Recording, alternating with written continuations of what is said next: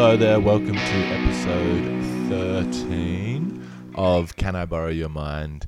I'm Lewis Garnham. I'm very pleased to be speaking with you. Sometimes when you do these intros, you think, my voice sounds a bit funny today. On my S's, I feel like I've got a bit of a lisp today, which is it's cool. It's good to just have little fluctuations in the way your voice sounds day by day. So that's cool. My guest this week is Catherine Greenaway. She's a senior lecturer at the University of Melbourne in social psychology. So already, I will talk a little bit more about her, but that's already, for me, I'm like, fuck, that's so interesting. And I've wanted to talk to a social psychologist on this podcast. I've always been thinking that would be a cool guest to have on, and her name cropped up in a few articles that I read about COVID, and I could tell that she had really interesting, insightful opinions. So I Googled her and found out more about her research and found it really fascinating, and we get into some fascinating areas in this conversation.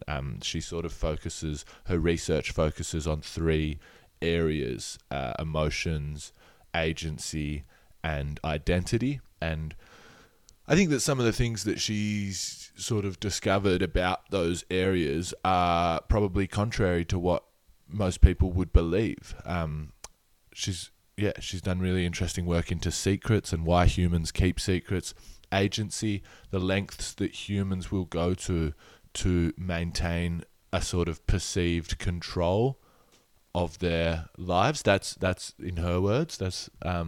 I reckon that's so fascinating. And identity, the importance of belonging to certain groups and what that does in terms of impacting our mental health. In this podcast, we talked about some really interesting stuff, but also the thing I didn't expect from it was that I actually learnt a lot from her that I'm now going to apply to my own mental health. So it was really fascinating, but then also there were lots of moments where I was like, fuck, that's so true. I should think about things like that more, and I'm sure it'll make me a happier person. So I think you'll probably have a similar experience. You'll probably gain a lot from this podcast, and it'll help you in your life, which is a very cool thing.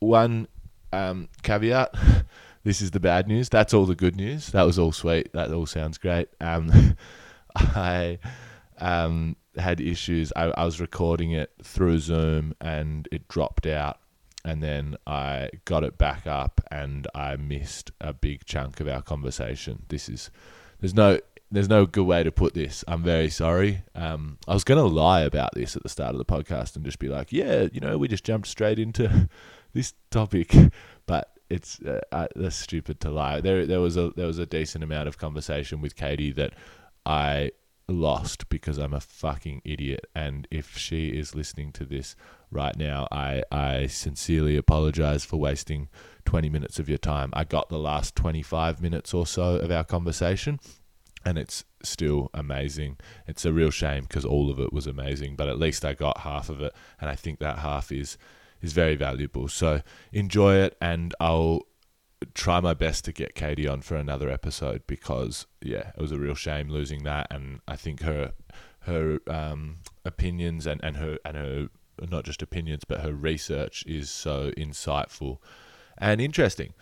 So here we go. Without further ado, I'm gonna get into the podcast. If you want to see me do comedy, I'm going to be doing some comedy soon. I'll post all about it on my Instagram. You can follow me at Louis Garnham, LEWYGARNHAM. You probably already know how to spell my last name if you've found my podcast. And check out more of Katie's work. Check out her work. You can find her at catherinegreenaway.com. A lot of her stuff is on there and more info about her. That's Catherine with a K and an A in the two spots where those letters could or could not be used. You figure it out. A K and an A in the two spots where it's sometimes different. There's a lot of ways to spell Catherine. Anyway, subscribe to this podcast if you enjoy it. That would be fantastic. That would be a cool thing for you to do, and give it a rating. All that stuff really helps. It would mean a lot to me. Share it around as well if you like. That would be fantastic. I recorded this podcast on the lands of the Kulin Nation, and I would like to pay my respects to the Wurundjeri people and the Bunurong people, their elders past, present and emerging. And I'd like to say that sovereignty was never ceded in Australia where I recorded this podcast. Thank you very much for listening. I hope you enjoy it. This is episode 13, I believe, episode 13 of Can I Borrow Your Mind with Lewis Garnham, and this week's guest, social psychologist Catherine Greenaway. Cheers.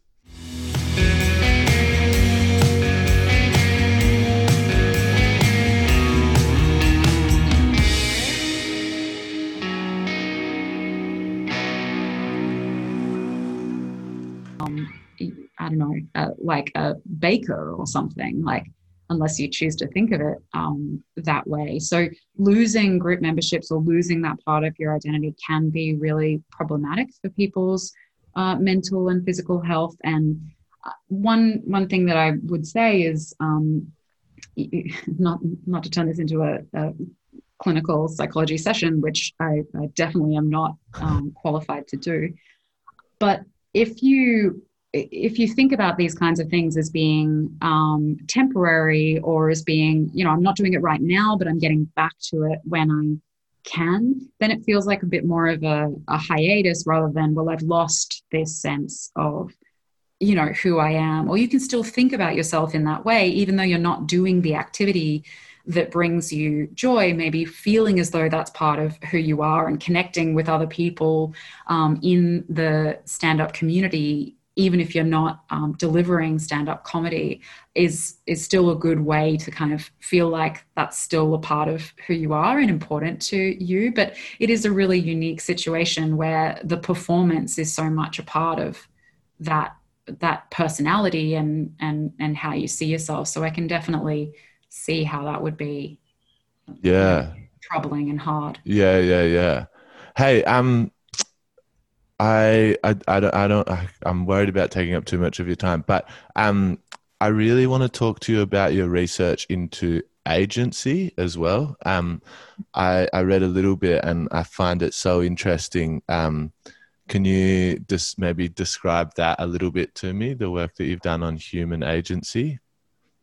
Sure. Yeah. Well, there's this phrase in psychology, well, probably broader than that. It's called research is me-search. And the idea is you study things about yourself that you want to know more about or find relevant for, your own self. So the joke about social psychologists is that we all study like social relationships because we don't know how to properly interact with people, and we're all sort of vaguely socially awkward. That's very similar to comedy, I would say. Oh yeah. Like we observe social situations and then comment on them on stage because we don't know how to take part in them because we're awkward. Right, exactly. Yeah. Total research is me-search moment. Yeah. And in the case of control or sense of agency, I feel like the natural parallel there is like, I'm probably a control freak and I love control. So I want to study what happens when people don't have control over their environments or over their lives, the direction that their life is taking, that sort of thing. And it turns out, I'm not alone in this, but people in general just freak the fuck out when they don't have control over their lives or over their environment or the things that they want to achieve. When I feel like my behavior isn't resulting in any tangible outcome that I really want to see, that kind of messes with people and we don't tend to like it very much. And, some of the work that I've done on this has looked at a variety of ways that we might try and reestablish a sense of control.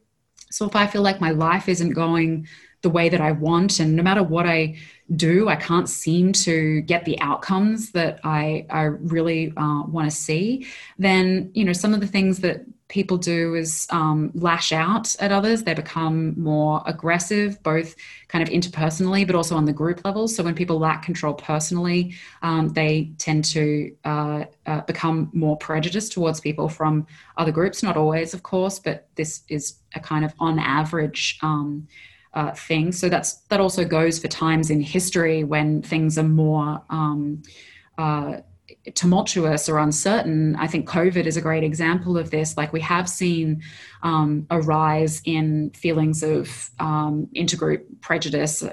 Trump calling COVID the Chinese virus, and these kinds of examples, because people don't feel control themselves. They want to lash out and blame someone else or react negatively towards them. But another way that we respond is to really try and see or find patterns in everyday life, or we try and latch onto control in other sorts of domains. So we might, for example, see the rise of conspiracy thinking and conspiracy beliefs in times when people feel threatened or like they don't have much control. And I think, we've seen a lot of that in recent times with COVID. And the sort of conspiracy beliefs around, it is or isn't a hoax, and, 5G networks spreading it, and these kinds of things. And that's in some ways a natural reaction that people have to not being able to control their world, because they want to feel like they understand something in some other domain. But it can obviously have some pretty negative consequences for people. Yeah, absolutely. When I find it interesting. I don't know if you would have an opinion on this, but to link that sort of to, obviously these are very tumultuous times because of COVID, but I think that like climate change is going to be, or maybe has already begun to be, an equally or more so tumultuous time. Do you see humans? Do you think that'll be an interesting moment in terms of humans trying to gain perceived control over their lives? Because I feel like it'll be such a wide scale thing that so many people will lose control all at once or quite quickly. Yeah, I don't know. Do you have any opinion on that? Yeah, I mean, I think it's already happening, right? Climate change is one of the massive threats of our time. Someone told me recently that there's these people who are in charge of monitoring like the doomsday clock, like how close the world is to nuclear annihilation. And I was told that they're monitoring two other massive world threats as well. One is AI, interestingly, but the other is climate change, because, of course, it's happening, it's real, and frankly, our response collectively as a globe at the moment isn't up to scratch. It's just going to get a lot worse. And so people are going to feel that, not only the kind of existential threat of feeling like there's this impending doom for humanity. Now, I'm the pessimist in this conversation, but also feel it on a personal level, where there's all sorts of ramifications of climate change that go far beyond the just environmental impacts. But there's going to be economic fallout. People are going to lose their jobs as a result of this. There's psychological fallout, massive rises in anxiety. We're already seeing the emergence of this phenomenon of eco-anxiety. Yeah, I think I've got anxiety felt about, impending environmental destruction. So that, I think, certainly is going to be a massive challenge coming up, and people's ability to deal with that threat is really going to depend on how much we feel like we can do to change it. Yeah, totally. That's beautifully said. Can I ask you, I wanted to ask you a little bit about your work into positive emotions and emotions in general, but then I also wanted to ask you about secrets. And I don't know, can we do the secret thing first? Actually, I find this really interesting. Can you tell me Sure. Why? Everyone does. Secrets are fascinating. They're really fascinating. Why do we keep secrets, and what sort of secrets do we keep? Yeah, it's an interesting question. Like, why would we keep secrets? And if you think about humans and what we're like, we're super social creatures. We need other people. We tend to like other people and being around others. And we're really good at communicating, not only verbally, but also non-verbally. We've sort of evolved in this way that's made it possible for us to communicate effectively with one another. So under that sort of perspective, if it's so important for our survival that we're able to, share with others, then why would we ever keep secrets in the first place? And there are a number of reasons that people tend to keep secrets. This isn't an exhaustive list, but in some research we've done, we've looked at these reasons, and they tend to be quite social reasons, as you would expect. So people want to maintain social harmony, or like not rock the boat in a way that they think would hurt other people's feelings or have negative ramifications for their social relationships. They keep it for belongingness reasons. They're afraid of being excluded by others if they reveal something about themselves that others, wouldn't approve of, and reputational concerns. So I don't want people to know something about me that would make them think less of me, or that would make me seem, problematic in some other people's eyes. And what we tend to keep secret is really quite broad, as you can imagine, I'm sure. But some work that a collaborator of mine, Michael Slepian, who's based at Columbia Business School in the US, he's developed what's called the Common Secrets Questionnaire, which identifies 38 of the most common things that people keep secret. And if folks are interested, they can go to keepingsecrets.org and take the Common Secrets Questionnaire, and it'll show you how many secrets you're keeping and how common those secrets are by a particular gender category and age category as well. Oh, that's and these so things, cool. Yeah, it's really interesting. So I tend to mentally class these as falling into 3 categories of secret. There are secrets that involve other people or about other people. So prototypically, infidelity or cheating on someone, or even being the person that another person is cheating on their partner with. There are secrets this is the most common category, overarching category of secrets that are about something personal about ourselves. So, sexual behavior that we keep secret, or maybe, financial difficulties that we might have, things that concern ourselves and things that we don't want other people to know about ourselves. And then there's this really interesting but very small category of secrets, which are positive secrets. So these are things that are, surprise parties or proposals that are coming up that we want to keep from others, or even sometimes, ambitions or positive plans that we have that we're not ready to let other people in on yet. So those tend to be the categories of things that we keep secret from other people. It's really interesting. Do you think that, so is there, in the questionnaire and stuff, is there a difference, does there seem to be trends in gender and age as to, like, men of this age generally keep secrets about this, women of this age keep secrets about this? Is there a difference between the 2 genders in what people keep secret? Not really. There are certain secrets that are relatively gender specific. So abortion, for example, is one secret in the Common Secrets Questionnaire that will tend to be more common among women than men. But by and large, there's really massive variation within genders, less so between genders, in what people tend to keep secret. Same with age range as well. There are certain secrets that might be more common among older folks just by virtue of the state of their lives. Maybe they tend to have more financial difficulties than much younger people.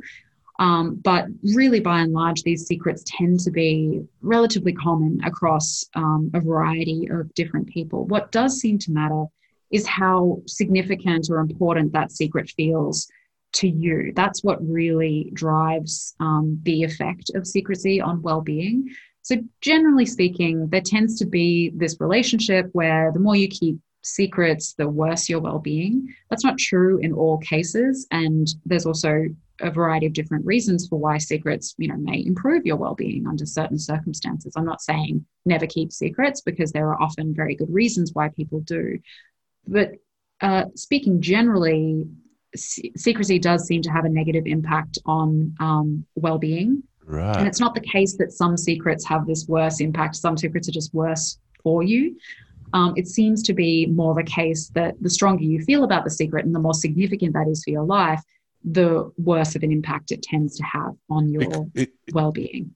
Sorry, is that because you're like the more you care about it, the more stressed you are about it somehow coming out? Is that why it has a negative impact? Or Yeah, so what Michael Slepian's work on this suggests is actually something quite interesting. So the way that researchers tended to think about secrecy was in terms of concealment. So secrecy is taxing and bad for us because we have to monitor what we're saying in conversations. I have to think to myself, Lewis doesn't know a certain piece of information, and I can't let him know that during the course of our interaction.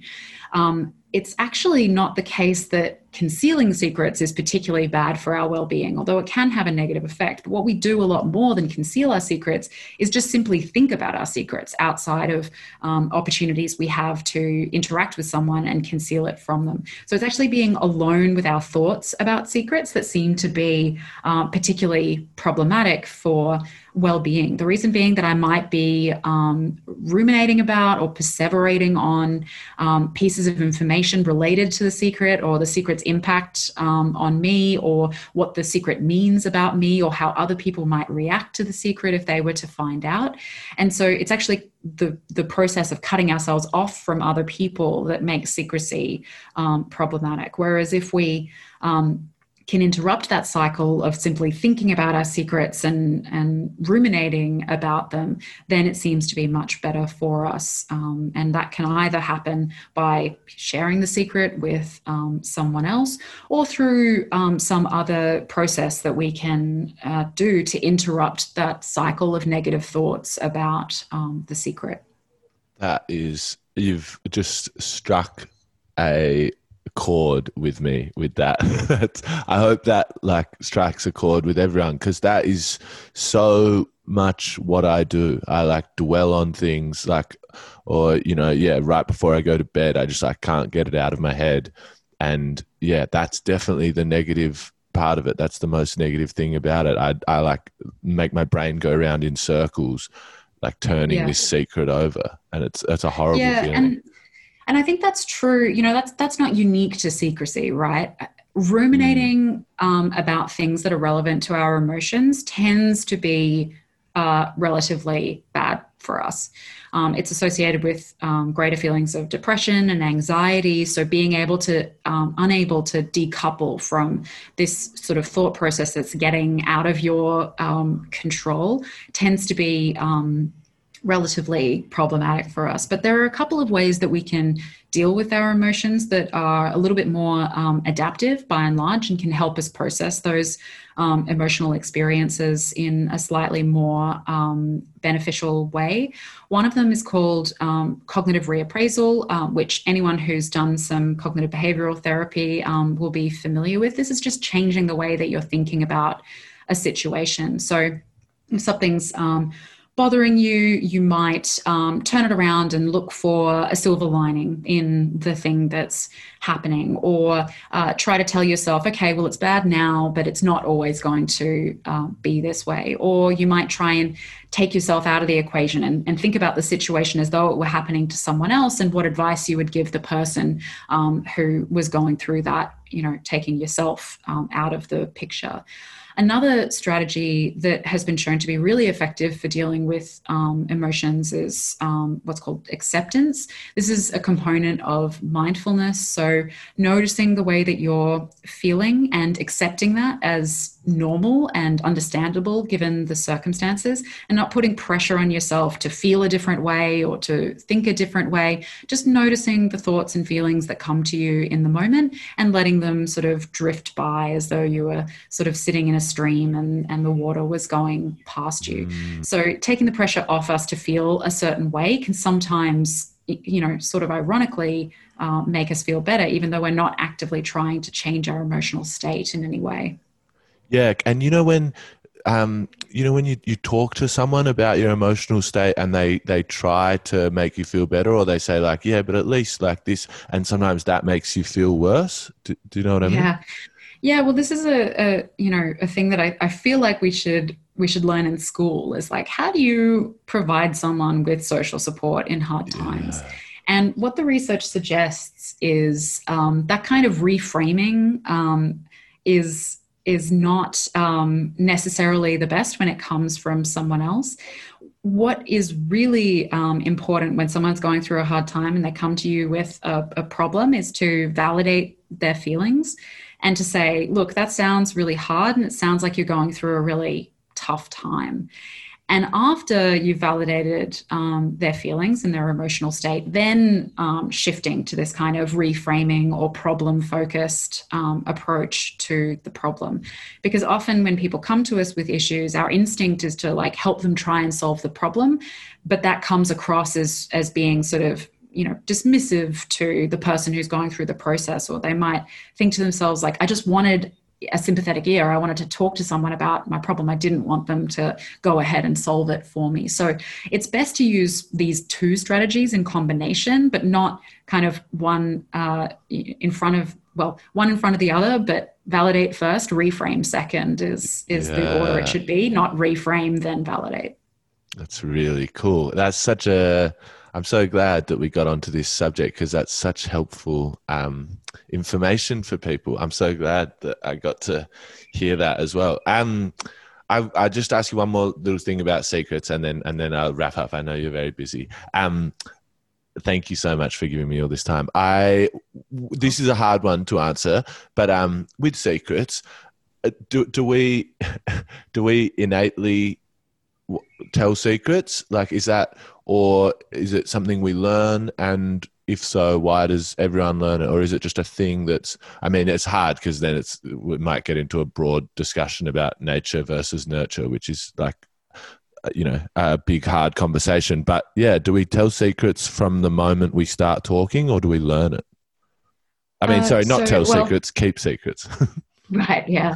I mean, first things first, I would say, I wouldn't think of it as nature versus nurture, but nature and nurture. They're both really important impacts on, you know, how we develop and change over time. So it's definitely not a question of either or. What the research suggests is, you know, we don't keep secrets from the womb, and there's a very good reason for this. One is that we don't actually start keeping secrets until we're able to understand that our emotional experience or our, you know, intellectual experience is different from other people's. So, you know, you might have heard this phrase, theory of mind, the idea that we can imagine or know that other people think and feel differently than we do. And that's a part of human development that doesn't occur until about 4 or 5 years old. Maybe it's 3 or 4. Around that sort of period, we start to be able to understand that other people have a different internal experience than we do. So it's not until we have that understanding that we can keep secrets, because secrets are knowing that you know something and someone else doesn't know something, and trying to actively stop them from finding out that piece of information. What research suggests is that secrecy starts to become more common as people go through adolescence. And one theory has it that secrets are important for identity development and distinction. So it's around the time that children want to start pulling away from or seeing themselves as different from their parents. And so there seems to be this spike in secrecy around adolescence as kids are sort of thinking to themselves, well, I know something and my parents don't. And that's a sort of a part of distinguishing themselves from the family unit. That's what one sort of approach tends to have it as, and why we might begin to keep secrets in the first place. But then there's a lot of individual differences. Some people tend to be oriented towards keeping secrets more than others. They just are less open in general with their thoughts and feelings with other people. Some people have a greater propensity towards self-disclosure and telling you things about themselves. That tends to go hand in hand with personality traits like extroversion, for example. Extroverts are often quite happy to talk about themselves and you know, things that go on in their heads that maybe people who are more introverted don't feel. So there's a variety of, reasons why we develop secrecy or the capacity for secrecy. But then there's a lot of other reasons for why we might keep secrets more or less over time, and why some people might do that more than others. Very interesting. I've always thought of myself as an introvert, but I definitely am a pretty open book when it comes to revealing my secrets. So maybe I don't know, maybe I'm more extroverted than I thought. Well, there I would say, yeah, absolutely. It's not a one-to-one link here at all. So it's not the case that, all introverts are going to keep secrets and no extroverts are going to keep secrets. So there's a lot of variation across people. I wouldn't see secrecy as a defining feature of being introverted or extroverted. Right. This has been such a fascinating conversation. I've loved it so much. Thank you so much. Do you have an artist that you would be able to recommend to the listeners? I do, yeah. And this one it should come with a disclosure of my own, which is that one of our lab members, so I head up the Functions of Emotion in Everyday Life lab at the University of Melbourne, and one of our lab members is a member of this amazing band that I definitely recommend people check out. It's called Woman, spelt WMN, and it's a collection of 4 artists who have really interesting and unique and different takes on music themselves. And so they have a really broad range of musical styles, from kind of influences around R&B through to spoken words, and just lots of really gorgeous harmonizing vocals. So I really recommend folks check them out if they're interested. They sound amazing. WMN. WMN. I'll put them in the description on the podcast. That's such a cool recommendation. Thanks, Katie. That's great. Cheers. I'll let you go. Thank you so much for talking to me. This has been really intriguing. I've learned a lot. Hey, at some point in the future, I feel like I have heaps more stuff I want to ask you. At some point in the future, could I get you on for a part 2 or something? Sure. Yeah, no problem. You, part Katie. 2 of why people are cool and weird. Yeah, exactly. I love it. Have a good one, Katie. Thank you so much for joining me. No props. Thank you. See ya. Bye.